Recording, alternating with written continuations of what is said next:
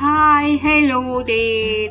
I'm so happy to have you here on the Simplified Parenting and Emotionally Healthy Child podcast.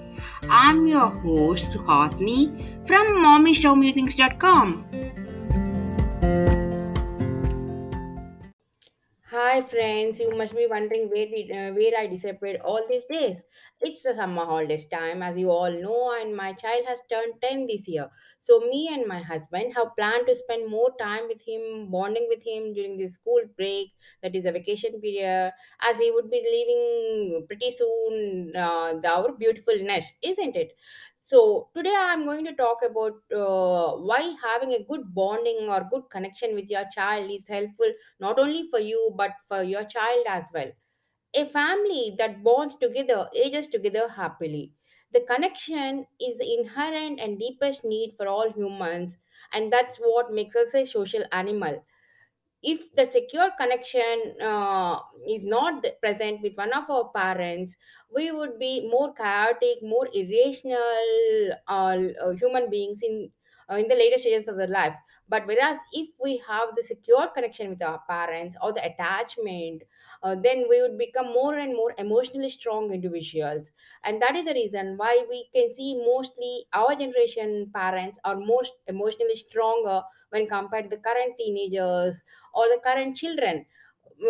If the children are not getting the secure feeling at home, then there will be totally chaos that will be taking control in the entire family, as the child tries to behave more and more irrationally, expressing their tantrums day in and day out, and not listening to our words, not caring about taking care of their responsibilities, not studying properly, lot more problems.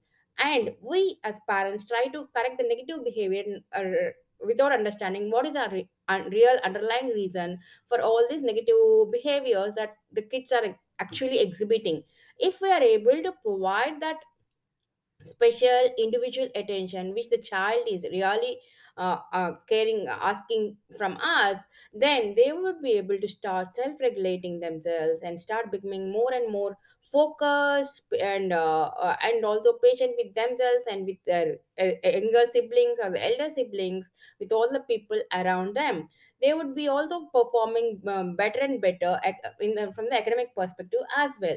So now you will be asking me, I mean, in this big, ever chaotic, ever busy world, where do we parents get time to, get a chance to take time out and give that special time or the attention to the children, especially if we have multiple children in the house? The simple answer, my dear friends, lies in your ability to plan and implement the special you time. You must be wondering what is this you time is all about. You would have heard about the me time, the self care routines, and all the stuff. Kids are still not the adults, right? They are still dependent on us, and that is the reason why, as parents, we need to give them the special you time, which tells them that yes, the child is also important for us, and we should be talking to them far away from all the distractions of the gadgets and the official thoughts and whatnot that is basically occupying most of our brain at any given point of the day. It's not the amount of time that matters to the child, it's the amount quality of the time that you are able to fully concentrate and be present with them, that matters. I hope you all remember the 9-minute rule, which the American psychologists, the child psychologists, have predicted long time back, and which was doing quite a few rounds on the WhatsApp University as well. That's the most important 9 minutes which you need to spend with your child to have a secure bonding with your child. The first 3 minutes as soon as the child wakes up, the next 3 minutes as soon as the child comes back from the school, and the next 3 minutes when before he goes to the bed. This is a time where the child definitely needs all the cuddles, hugs, the love affirmations towards him, and all the stuff, irrespective of the age of the child. Of course, the teenagers might not really love like you hugging them, but you can definitely be sitting along with them and talking to them about how you really care for them and how you can be there for them in any given situation. So, I mean, if we are able to implement at least the first 3 minutes or the last 3 minutes before they go to the bed, that itself starts establishing the basic foundation of the secured attachment or the connection with the child.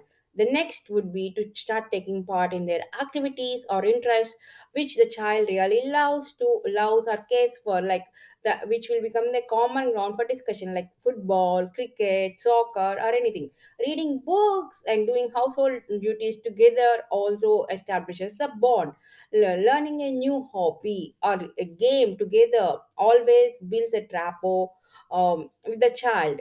And the last but not the least, and which is of course my favorite tip, is to basically go out and spend time in the nature. While spending time in nature allows one to relax and free the mind from the unwanted worries and distractions, it's also the time for you to bond with your child without any preconceived notions. I hope you liked all these tips and try to implement at least one of them, if not all. And do let me know your thoughts as to why we should really have that secured bonding with our child. Meet you in the next episode. Thank you.